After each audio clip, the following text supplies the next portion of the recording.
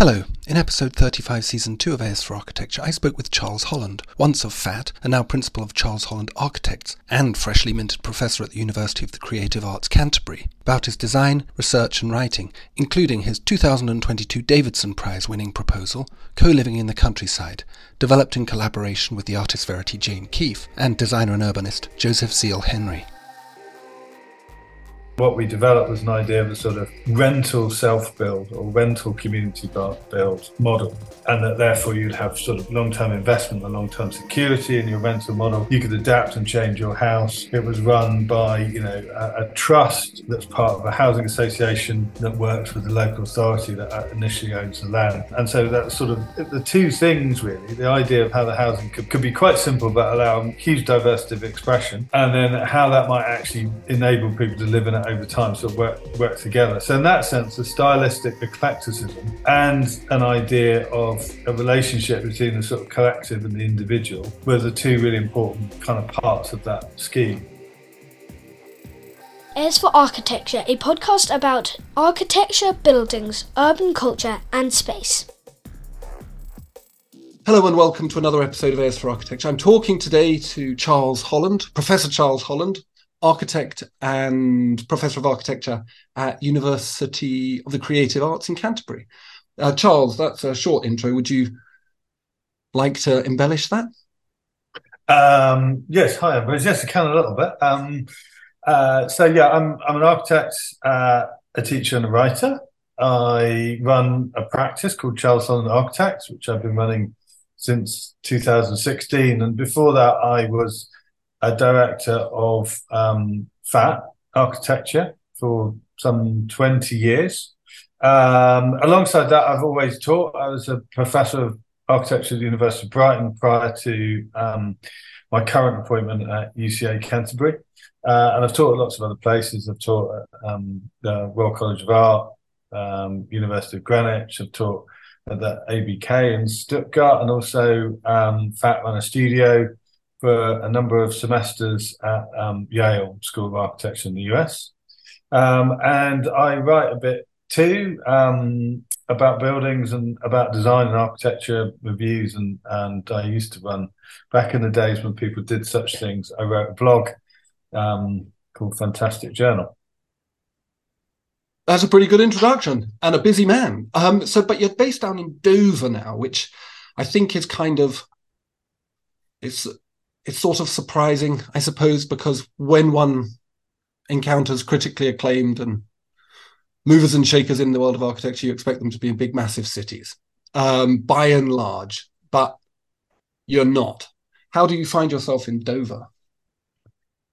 Well, I moved out of London in 2015-16 when I started my new practice. And I had been living in London basically since I left home and studied architecture, and then formed or became one of the directors of FAT. So I've been based out all that time. And when FAT came to an end, and the last project that I worked on as part of FAT, which is a House for Essex, finished, which was a sort of year and a half or 2 years after FAT kind of ceased working together formally. I guess I was faced with a bit of a dilemma as to what to do next. Quite a happy dilemma in a way, like I was interested and excited about what to do next. I was pretty sure I wanted to start some kind of new practice, but what I didn't want to do is start a new practice in the same way and in the same place. I was given an opportunity, I suppose, to sort of rethink where I'd be. So I moved. My family and I moved. We moved to Deal on the Kent coast, and that felt like a bit of a sort of new adventure, new start. And slowly sort of formed a new practice. I chose Dover because Dover's a very interesting place, and Deal's very pleasant. And got a very interesting and rich history too. But Dover's a place at a kind of, perhaps architecturally, at a more interesting place right now. It's a kind of industrial port town. It suffers from quite a lot of social deprivation. It's got this incredible kind of architectural history and topography. There are things afoot in Dover and a chance to maybe do work in this area that seems quite interesting and important. I think some of my interests had slightly shifted from the kind of urban and the city, and I've become very interested in kind of non-urban situations for architecture, which I think partly stems from a sense that not that many people are looking at that, and that consequently, certainly in the field of housing, and we'll probably come back to that. All of the kind of quality and the thinking and the sort of effort has been on sort of cities and big cities. And so I was interested, or had a growing interest in looking at places that were outside of that, and Dover having specific kind of challenges and interests. And so I live in Deal, but I based my office in Dover, and we're in Castle Street, which is a sort of fairly well-preserved Georgian street in an otherwise not particularly well-preserved town. And so we've got a view of the castle at one end and Market Square in the centre of Dover at the other. Yeah, it's an amazing town. It's an amazing topography. Kent is, I mean, I live just north of you most of the time, and yeah, it's an extraordinary place. But I really like this idea of kind of shifting, and I think this is when I contacted you, I suggested some themes which were just sort of shots in the dark, really. And you came back and you asked, and you suggested that you wanted to speak about these ideas of the rural as a kind of counterpoint for architecture to the city. And I was wondering if perhaps there was, like, what I suppose in a kind of simple way, what have you found about this? So the post-industrial condition, and obviously Dover is partly that, but there's a lot of Kent coastline that is that. What have you found specific about the context of Dover that is and the rural kind of spaces around it that requires a new architecture, I suppose, or a different form of architecture, or a different approach to architecture? Well, I think there's probably two different things there. One is the rural, and one is perhaps Dover. They're not as important, probably, to state that they're not the same. In terms of the rural, that's a kind of a sort of emerging interest, I guess, for me over a number of years. Where in studios I've been teaching previously at Brighton and now UCA, where we've looked at quite sensitive rural locations, particularly in relation to new housing. And I'm very interested in the fact that, essentially new housing in non-metropolitan centres is delivered more or less the same way everywhere. That is to say, it's done by developers, usually the big PLCs, but sometimes slightly smaller local ones who sort of follow the same pattern. We're normally talking about one or two sort of fields on the edge of the settlement, town, village, a spine road that goes through the middle of it, and then a series of kind of mostly detached houses that dot around that. And, there might be some vague genuflection towards the idea of the sort of local vernacular, more or less. Might be slightly more or less expensive materials, but essentially the model's the same. And it seems that we've really, I guess, as a society, sort of just abandoned the idea of architecture having anything to say about those places and any influence over them. Those developers generally might use an architect, usually to unlock, planning value, but that architect will be incredibly limited in the scope of what they can suggest or do. It's entirely run by sort of market economics and by marketing, essentially, what's deemed sellable. Planning will sort of tweak around the edges, trying to say maybe you should do a little bit here or a little bit there to kind of change the formula. But essentially, we've just sort of abandoned the idea that we're making anything at all deliberately. It's kind of what comes out if you feed all these things in one end, out the end you get these. And I'm not necessarily saying they're terrible, I guess, so much as it seems important that we might at least have a discussion about whether this is how we want to live and how we want to make places. And at the moment, no one is designing them really in any kind of sense that we might understand design, i.e. having some sort of overall sense of what those houses are about, how people live together, what kind of density we want to live in, what kind of accommodation we want to live in, how we might want to pay for that. None of those things are kind of happening. They've been left essentially to a kind of really denuded sense of the market. So I've become very kind of excited about that and looking at alternative ways that can be done, and what how we might make new bits of new villages essentially. And I think changes in technology and changes in lifestyle have made those things more relevant rather than less. Maybe like half a century ago, you'd say that's probably not where we should be looking. But now I actually think it is, at least partly, and very few people seem to be looking at it. So that's one thing.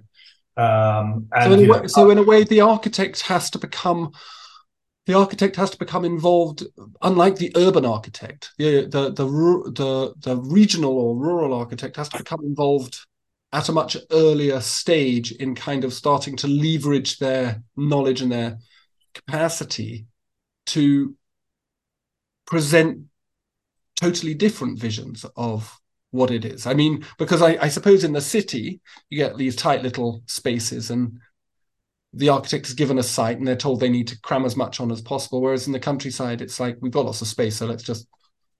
So like how do you operate as an architect in that space? I mean... Well, yeah, I think that's interesting. I mean, I think other things are happening in the city too. I mean, partly just the amount of interest, partly the way that, local government works in cities, the kind of attention paid to, things like, if one looks at London, one would look at kind of like London Housing Guide, one would look at the work of GLA, like a huge amount of effort and a huge amount of attention has gone into what is contemporary kind of housing in London.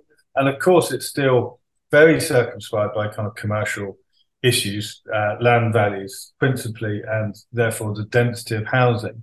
But, there's an awful lot of good housing produced out of those constraints. One might want it to be less dense, one might want, the values to be vastly less inflated. But in terms of the quality of the architecture, there's a lot of good stuff coming out of that. And I think we all know what we mean by that. On the Sterling Prize each year, there'll be one or two, kind of high quality housing schemes that will pop up. You will not probably find very many rural housing schemes popping up. In a rural situation, it's different.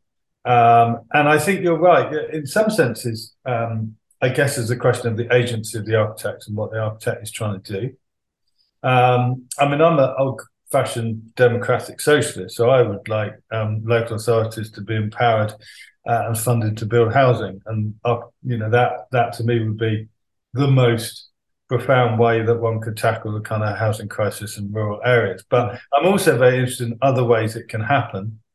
And as someone who's a fan of the writing of Colin Ward and other people, looking at a kind of history of experimental, communal, self-built, custom-built, other forms of interesting kind of housing delivery.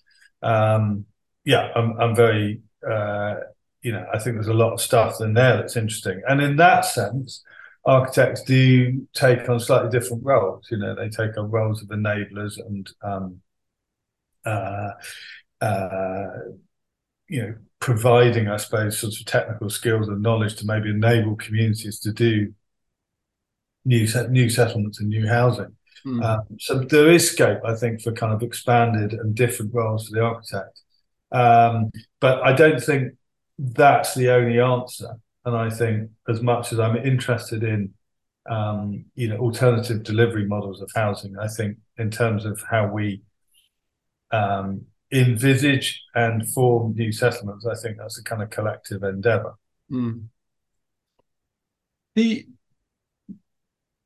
A town like Dover really, to me, seems on a kind of very, I suppose, rather superficial level, seems to find its logic as a dependency or an extension of the urban.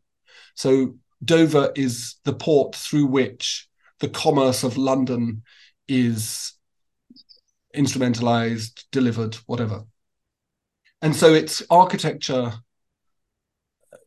the massive infrastructure that characterized a place like Dover, and also now more pertinently, perhaps equally pertinently, the migrant crisis that comes in through that, are really kind of logics of urban centers or metropolitan logics.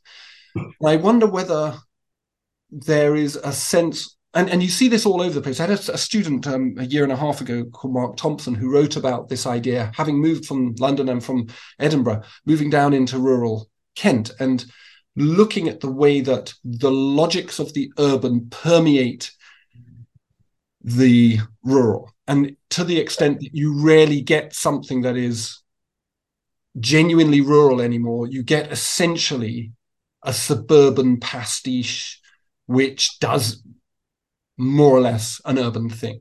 I mean, do you find in a place like Dover a kind of a problem in that they're always, these peripheral or regional places are always essentially trying to replicate metropolitan languages, metropolitan aesthetics, metropolitan kind of economic logics as well? Well, I think the important thing there is that they're part of those logics for sure. And so, the rural is interesting because it's presented or normally framed very obviously as the opposite of the urban, and implicit in that is an idea that's also the opposite of kind of contemporary or modern. Like modernism and urbanism are sort of bound up together.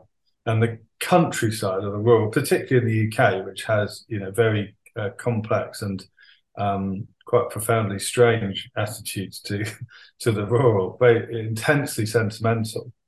There's an idea that it's pitched as as the opposite of the urban, and therefore it doesn't have any of the problems of urbanization. It's a sort of sanctuary or a kind of bucolic escape. But of course that's nonsense. That modernism exists in rural places, and rural places are connected to all of the systems, the mechanisms of contemporary life: logistics, transportation, digital technology, communication. People in the countryside, weirdly, they work. There might be, there are businesses, there are activities, there is kind of agriculture, which is kind of a vast business itself. There's no real sense that there's, some kind of anti-urban, really.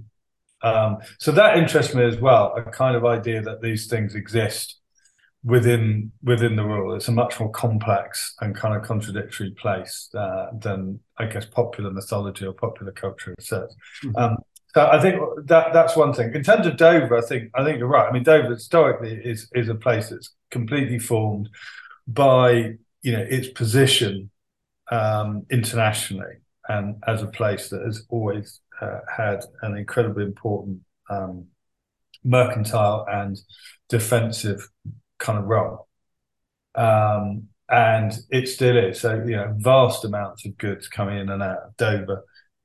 It's an incredibly successful commercially port, and it dominates the town in a lot of ways. But equally dominant in the town is a kind of overwhelming sort of nostalgia for a perceived more glorious past. It's really easy. I remember. I will look on this Facebook page called Dover History Pages, which is run by this guy, and he unearths and posts about really incredible stuff. And there's a kind of really standard response, overwhelming standard response to any photo he posts, which is kind of over the age of 10 years, which will be, wasn't Dover good then?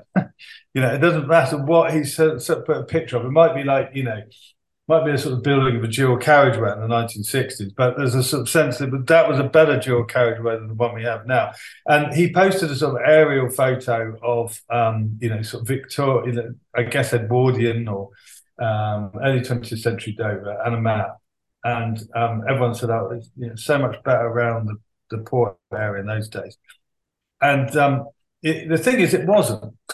And it really obviously wasn't. I mean, there were slums. It's always been quite a poor town, um, subject to a kind of constant influx of people that made it always quite an edgy place as well, and a very volatile sort of place. But there persists a kind of sense that there's some strange, glorious moment in its past, or multiple glorious moments. So it's a place that embodies lots of, I guess, the sort of national psychosis in a way you could see that we're living through at the moment.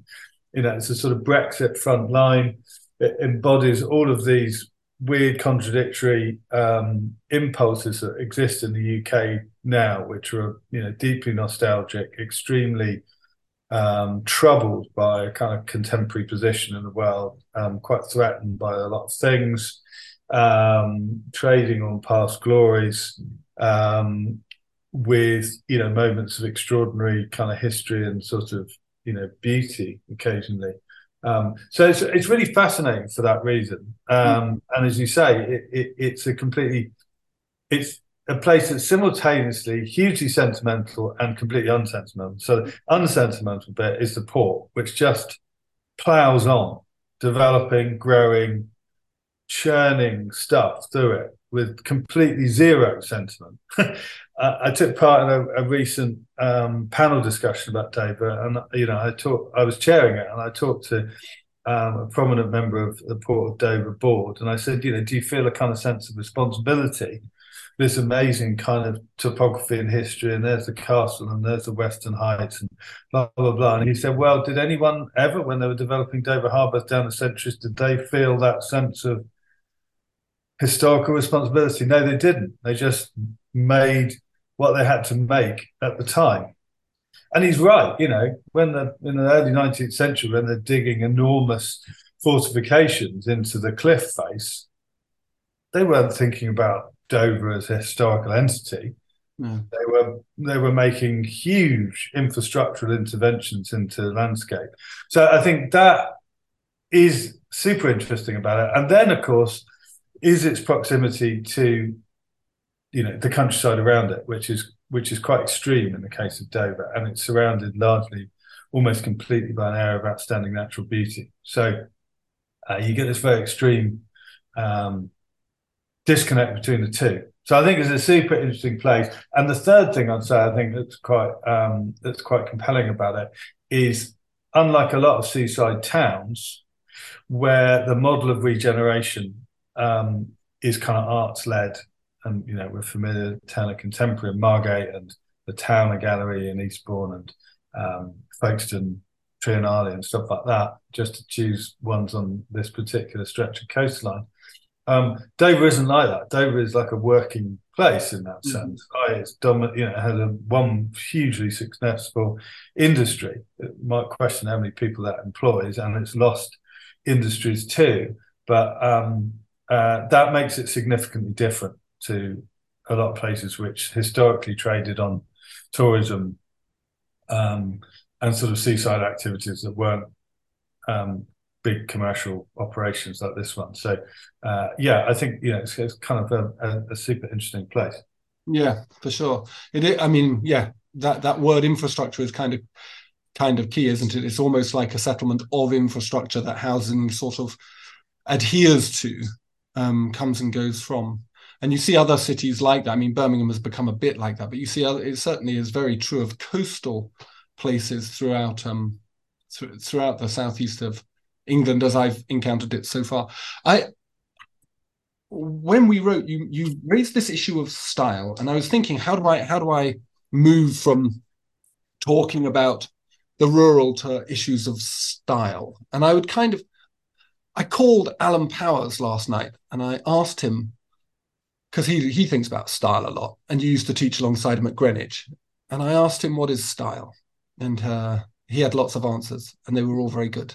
But I didn't have a pen and paper with me, and I got a memory like a sieve. So I'll go on a sense meaning rather than an absolute replication, but of what he said. But I was wondering whether you think that this kind of, so in places like Dover, where you have no overarching design language, it's really a design language of utility. but also in relation to this issue you mentioned earlier, which is that the unbelievable pouring out of suburbanization. And, it's perhaps a little bit checked by the area of outstanding natural beauty down around Dover and Deal and so on. But if you go up to North, Margate and westwards, they're just vomiting this stuff all the way through Faversham, whether it's the Prince/King or whether it's, I saw another site yesterday. I found another site yesterday. Redrow are going to go and throw down another load of housing. There's obviously this line between Margate and Canterbury, which is just filling up with pointless stuff. And it is kind of pointless. I've mentioned this before on the podcast when I spoke with Flora Samuel. She's encountered new build housing which has a lifespan of an intended lifespan of 7 years. 7 years.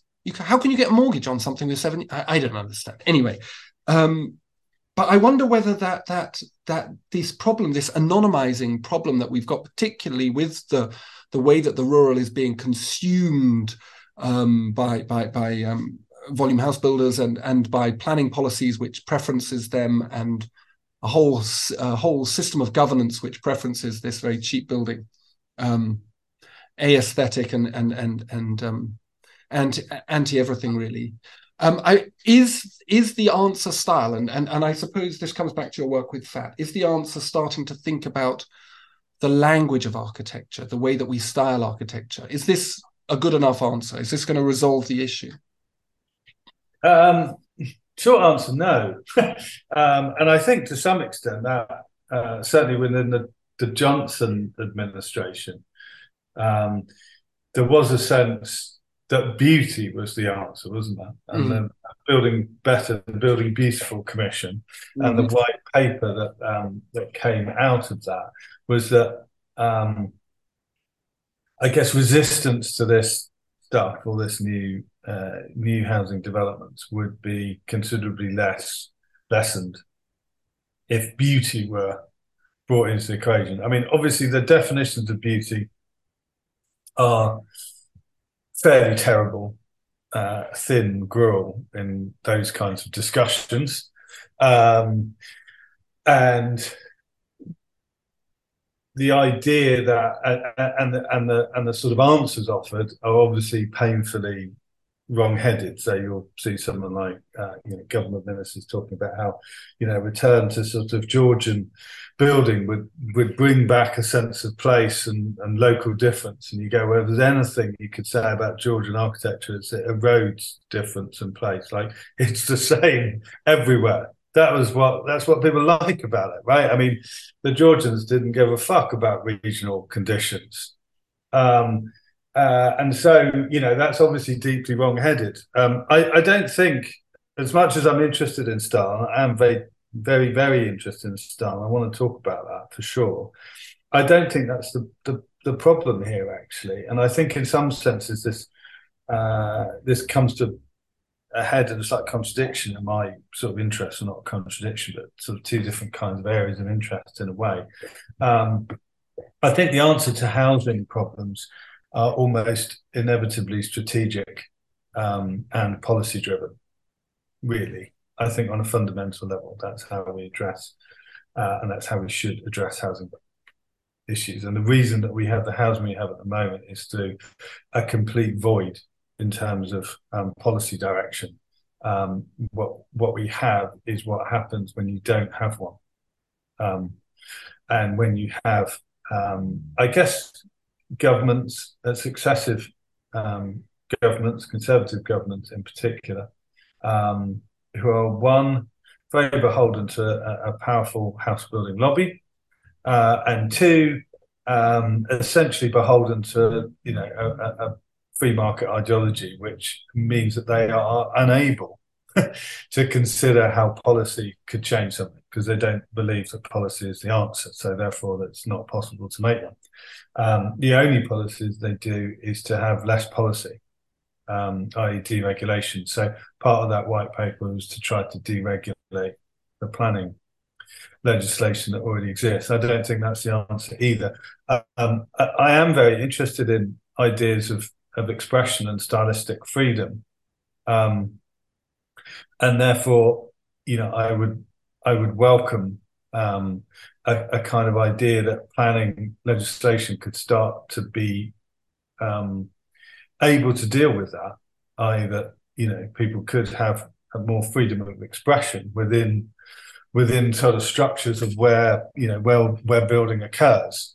I'm not interested in sort of particularly imposing a kind of stylistic or taste culture on people. Quite the opposite. I'm interested in complete stylistic freedom, really. And I'll come back to that in a second. But I am, and maybe we're going to talk about the Davison Prize in a little bit. But that was a project that we did, which really explored a kind of, as much as anything, explored an idea of how you might have a kind of governance structure, which negotiated levels of individual freedom against ideas of sort of civic and communal responsibility. And I think those are very important within housing. Maybe we'll come back to that. In terms of your question about style, though, I am super interested. It's interesting you mentioned Alan Powers, because Alan does talk, I think, very interestingly about style. One of the things I think that came out of, for me personally, out of the period of working at FAT and a kind of period, I suppose, of sort of consistently kind of prodding the edges of what is stylistically acceptable within architecture, with a sense that I just don't really subscribe to any kind of ideas of what you can or can't do stylistically.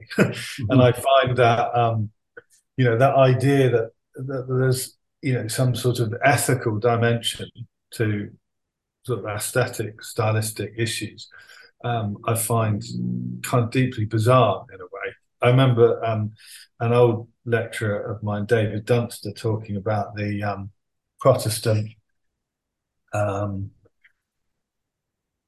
of puritanical tendency within UK architecture. And I think that's still very powerful. For during a lot of FAT's kind of time, we were very deliberately pushing at what the limits of that would be to kind of expose the sort of mechanisms of control that exists within the discipline of architecture. So now, I find exploring architectural style to be, rather than superficial, I find it a very profound thing to be doing, and I really, I'm deeply interested in it. And I heard a lecture by Alan Powers, and he was talking about Neo-Georgian as possibly the most derided style of architecture, and that's something that sort of exists. It's sort of been endless returns, endless neo-geos, and we did we were designing a house recently, and we thought, well, we should have a go at Neo Geo, because that might be the last stylistic bastion to break down, because no one has a good word to say for that. But I find that kind of thing really interesting, and what is it about it that's so problematic, and why does it persistently exist, and why does it persistently return, and why do architects persistently dislike it? Yeah, and yet, but I'm really, this idea around the austerity, I suppose, the austere aesthetics of the, as you put it, the puritanical way that architecture has developed must be one of the reasons why it remains a marginal practice in relation to things like housing production. Yes, there's policy, of course, and that it seems to me too to be absolutely central to the issue of housing. But there is also the fact that volume house builders kind of do housing that people like. That's a tricky one, isn't it? That's a tricky one, that, because it looks kind of housey. When you buy a house by Persimmon, it looks kind of housey, and people want a house that looks kind of housey, and that includes little bits of ornament and little bits of frivolity, tiny bits, and sometimes not very much at all, but sometimes a lot. They're like the kind of footballers' suburbia kind of stuff, neo-palatial Las Vegan Georgian Tudor Beetham with a helipad kind of stuff. I don't have. I'm aware that in these questions around, say, contemporary suburban housing, whatever, that there's many traps, one of which is, just simply to be snobby about different people's tastes. I think in a way that's a slightly different question. Well, I'd like to think it's a slightly different question. And at the same time, and I'm not entirely convinced that, that is exactly what people want. But my sort of purpose is not to say, oh, I don't think they like that. They'd be much more excited if you showed them a book on Jorn Utsen's Danish housing schemes, and then they'd really get off on that. That's not really quite my mission. And I'm all for kind of stylistic variety, as I said. So, kind of more likely to enjoy stick-on porches than most architects. That doesn't really offend me, but I think it's also important to question how genuinely popular that is. It's a bit like sort of Adorno saying there's nothing wrong with popular culture. I just wish it was popular. It's like, is it really popular culture, or is it simply what is available at any one time? And who's making it? And I suppose that's why I'm quite interested in writers like Colin Ward, who are people who do look for genuinely popular forms of housing. What happens when housing escapes either, in his side, the sort of managerial bureaucracy of welfare state housing of the post-war era, or that which is sort of supplied to it by the market. So I think there's a danger in simply saying because it's the market that's providing it, therefore it must be popular and right. I think that's too easy an assumption. Yeah. And something that we should definitely want to unpack a lot more. And the reason it's, as I've tried to say, the reason it is how it is mostly to do with a whole series of kind of forces, economic forces in relation to kind of land availability and planning on that level. What you get is what comes out of that process. I suppose what I'm interested in is like what happens if you try to change that, and what might you want to do instead, and why might you want to do that? And that might be a question someone asks: is what's wrong with that? All of that stuff. And I suppose my answer to that would be, well, that to do with other questions to do with how society is organized, to do with kind of ecological questions, to do with like just generally sort of driving headlong into a kind of enormous crisis. Yeah. And it's not really about personal taste. And therefore, when I went to Poundbury, I wasn't, bits of Poundbury, I quite like bits of Poundbury, and I get quite, I'm like, okay, that's completely nuts, but that's fine with me if if someone wants to make a kind of miniature version of the centre of St. Petersburg in a Dorset field, then go for it. That's all right with me.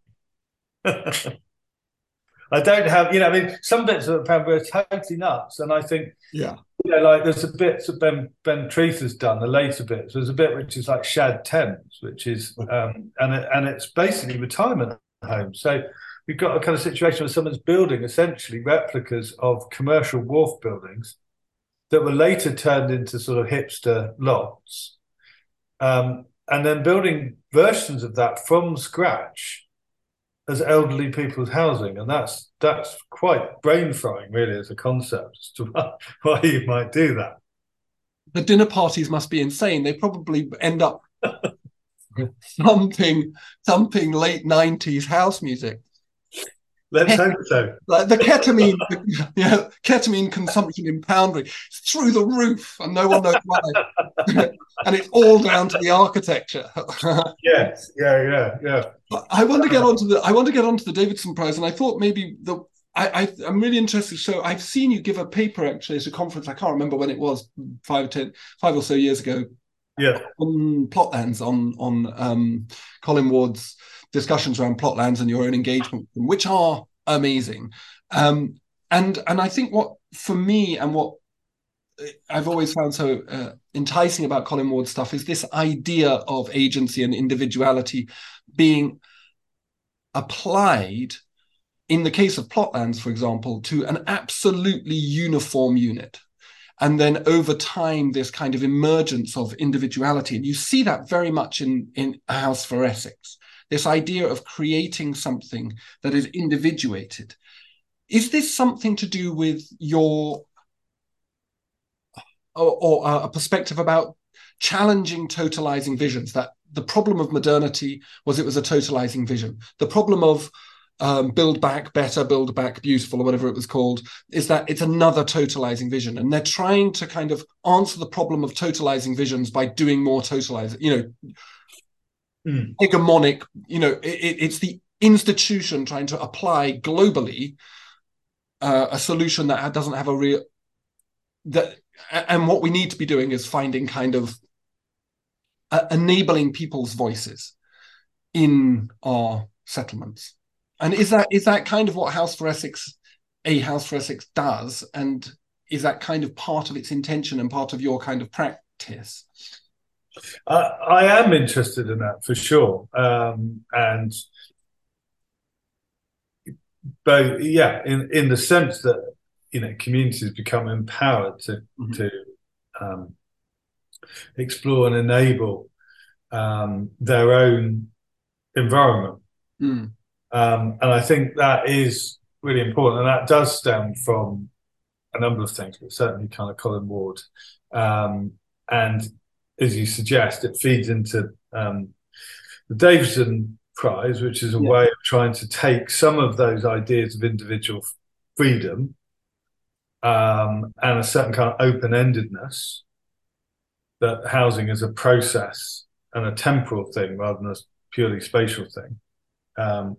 It changes over time, people change over time, people's needs change over time, and how you might make housing that kind of reflects that and accommodates different tastes and different sort of lifestyles, I suppose. So that's very much derived from a kind of a research period looking at forms of quite experimental dweller control housing, plotlands being one example of it.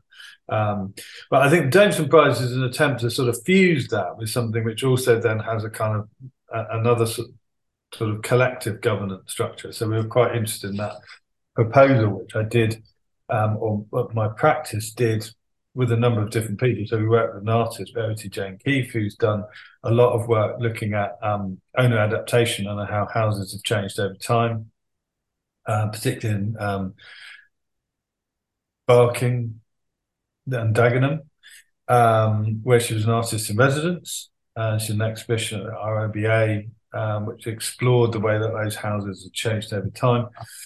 We worked with Quality of Life Foundation, which was set up by Sadie Morgan, which is about trying to understand, what's successful in housing schemes, how they work, and how you might start to actually sort of quantify that. And then Joseph Henry, who works at the GLA, and Joseph developed a sort of governance structure for how that kind of housing might happen. And what we developed was an idea of a sort of rental self-build or rental community build model, and that therefore you'd have sort of long-term investment and long-term security in your rental model. You could adapt and change your house. It was run by a trust that's part of a housing association that works with the local authority that initially owns the land. So there's a whole structure of how that housing might happen, and then how it might work over time. And so that's sort of the two things, really. The idea of how the housing could be quite simple, but allow huge diversity of expression, and then how that might actually enable people to live in it over time, so work together. So in that sense, the stylistic eclecticism and an idea of a relationship between the sort of collective and the individual were the two really important kind of parts of that scheme. I think in A House for Essex is different. I mean, it's hard to argue, as much as I love that project and love working on it, hard to argue that, a kind of single holiday home designed, with an artist, quite a sort of one-off bespoke situation, has too many wider kind of implications in terms of, housing and settlements and stuff like that. What I do think that project has, and because obviously it's in Essex and about Essex, and Grace and Perry and myself are both from Essex, is it does explore, I think, genuinely qualities of that place, and qualities of Essexness. Some of which is, obvious, I think, like people would say, that house has got huge amounts of kind of, it's hugely extrovert, it's kind of got a certain amount of bling to it. It's kind of like, has it flirts with a certain kind of Essex vulgarity, maybe.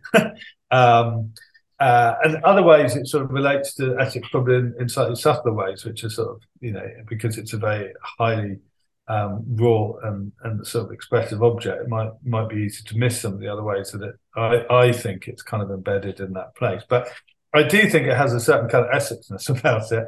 And Essex was, a place which had huge amounts of kind of plotland communities for various reasons, kind of London overspill, and the way that Essex sort of develops in the 20th century, is quite relevant in relation to some of the ideas in A House for Essex, and in the storyline of the character that Grayson created for it, there's a sort of journey through from a sort of plotlands community through the new town of Basildon, and then the kind of Thatcherite new town of Southwood and Ferrers, and then various other places that person lives, and then you end up in North Essex, which is a sort of agricultural, slightly more affluent bit of Essex.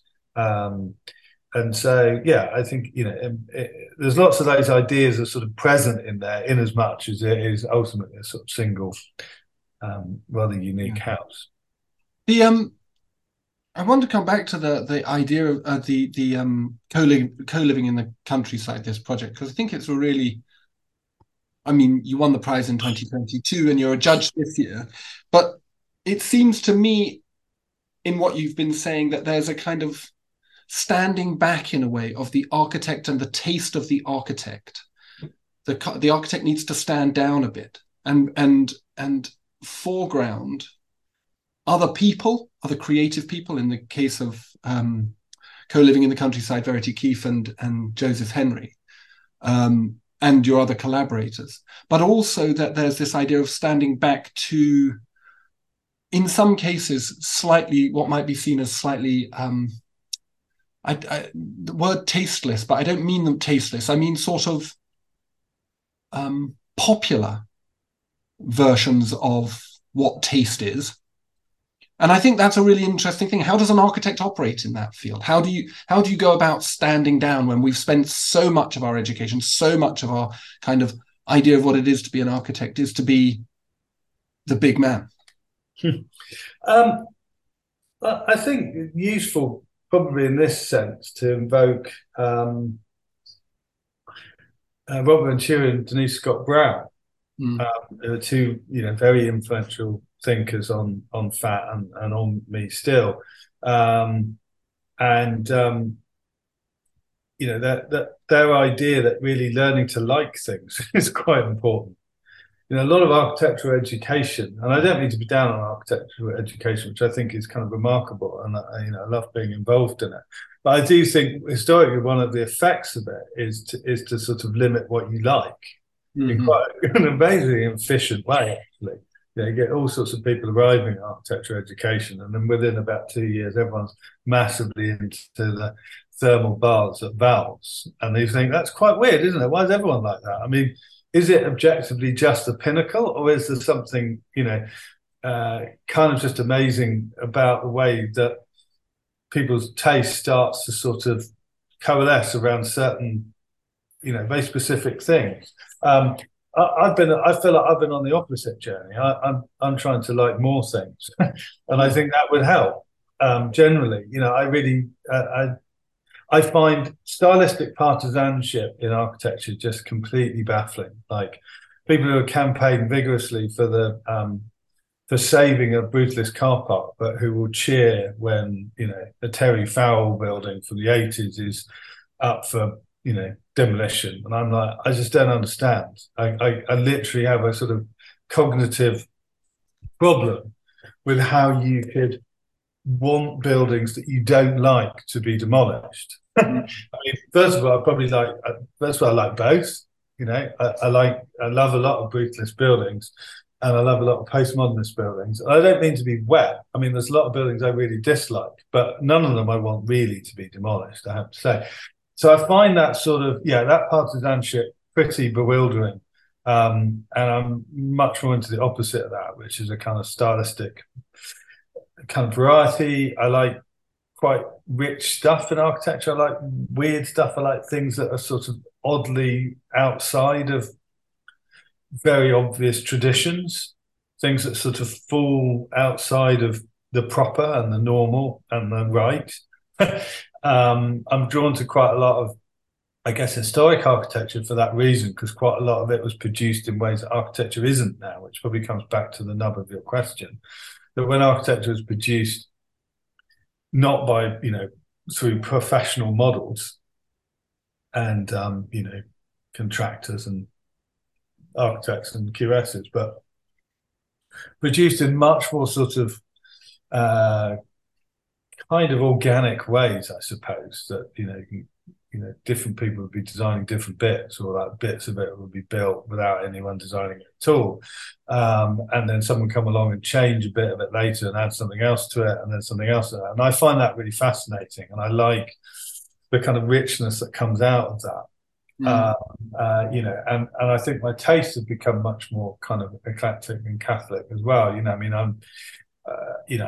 I've always loved kind of classical architecture, in its, kind of whether that's sort of, English classicism and the kind of Baroque of Hawksmoor, later Soane and people like that. But now I like lots of sort of slightly strange in-between periods as well. And, I really like the work of Raymond Erith, for example, who's like a kind of post-war classicist in the UK, who made incredibly weird, strange, rather wonderful buildings which sort of evade easy categorization. He was sort of following a fairly sort of odd trajectory of his own. And I think architecture does have a tendency to kind of remove a lot of that and sort of create a kind of taste culture of its own, which is interested in, a fairly narrow sort of stylistic range and a fairly sort of narrow definition of what good architecture is.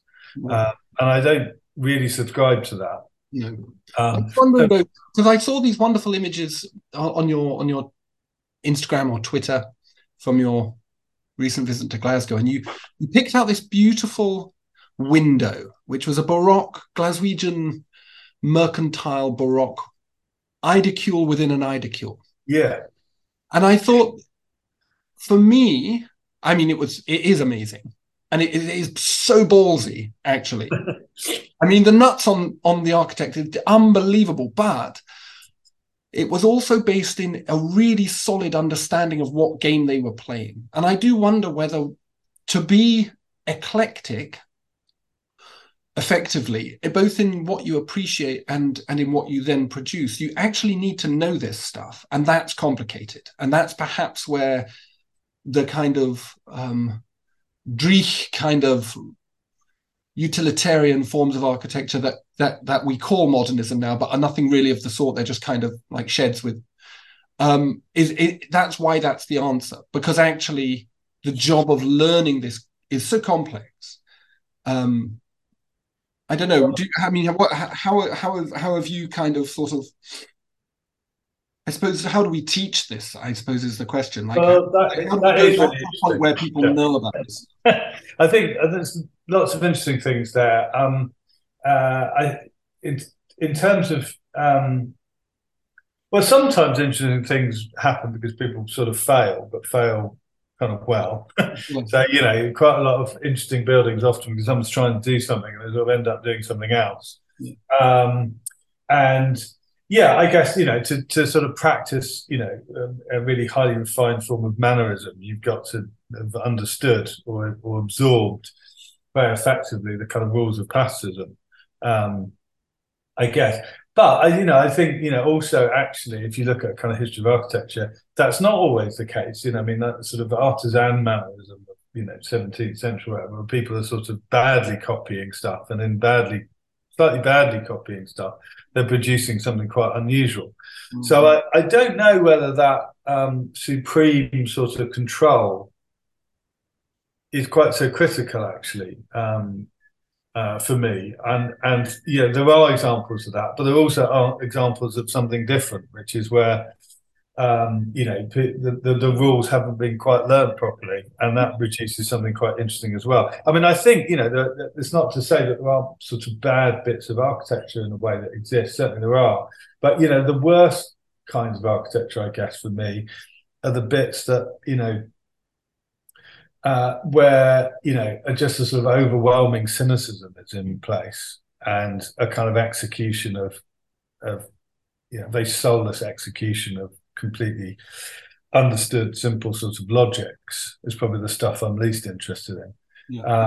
And I don't think everything has to be super rich either. I mean, I'm drawn to those bits that are, but they're obviously, I don't feel like every building has to be some extraordinary sort of piece of work in its own right. You can just have some ordinary okay stuff too. But I think my eye and my taste is always drawn to things which are slightly sort of marginal and slightly kind of something a little odd has crept in around the edges, whatever that is, whatever the sort of influence is, or the position, or the geographic place. I quite like you find a building which sort of doesn't quite belong where it is, for various reasons. That creates a kind of interest. In terms of how you teach it, I don't know. I mean, I think I think a lot about this, obviously, and I think that the tension in a lot of architecture education, I guess, is between a desire to address a sort of subject area and a need to teach a kind of formal, skill-based set of understandings. And I think within current architecture education, the emphasis is certainly at postgrad level is often on, okay, well, we're going to look this year at, and there's a big theme. But essentially what you're hoping to get out of that is 12 or 15 or 20, really skillful projects. And the reason I say that, I suppose, is that the formal question isn't discussed very much. I think it should be discussed much more, and I talk about it quite a lot. I mean, one of the things about this conversation I quite like is actually talking about kind of formal aspects of architecture. I think is really important. I don't think it's trivial, and we should be talking about social concerns exclusively. I think what architects do is make things, and those things need to be talked about and discussed and explored as formal objects, because that's how we make them. But I think there probably is a bias away from that now, I think, and to talk about the condition in which we design rather than the design. Yeah, I think that's a brilliant point to finish on. Thank you very much. Okay, thank you. It's been a pleasure. Nice to talk to you, Ambrose. Good in every way, every day. Thanks to Charles for spending time speaking with me, and with such clarity. Please see the podcast description for more links to Charles's practice and catalogue, present and back, and to the various bits on the Davidson Prize scheme too, and material he's presented around that. Do share this episode, of course, and thanks for listening. Cheers.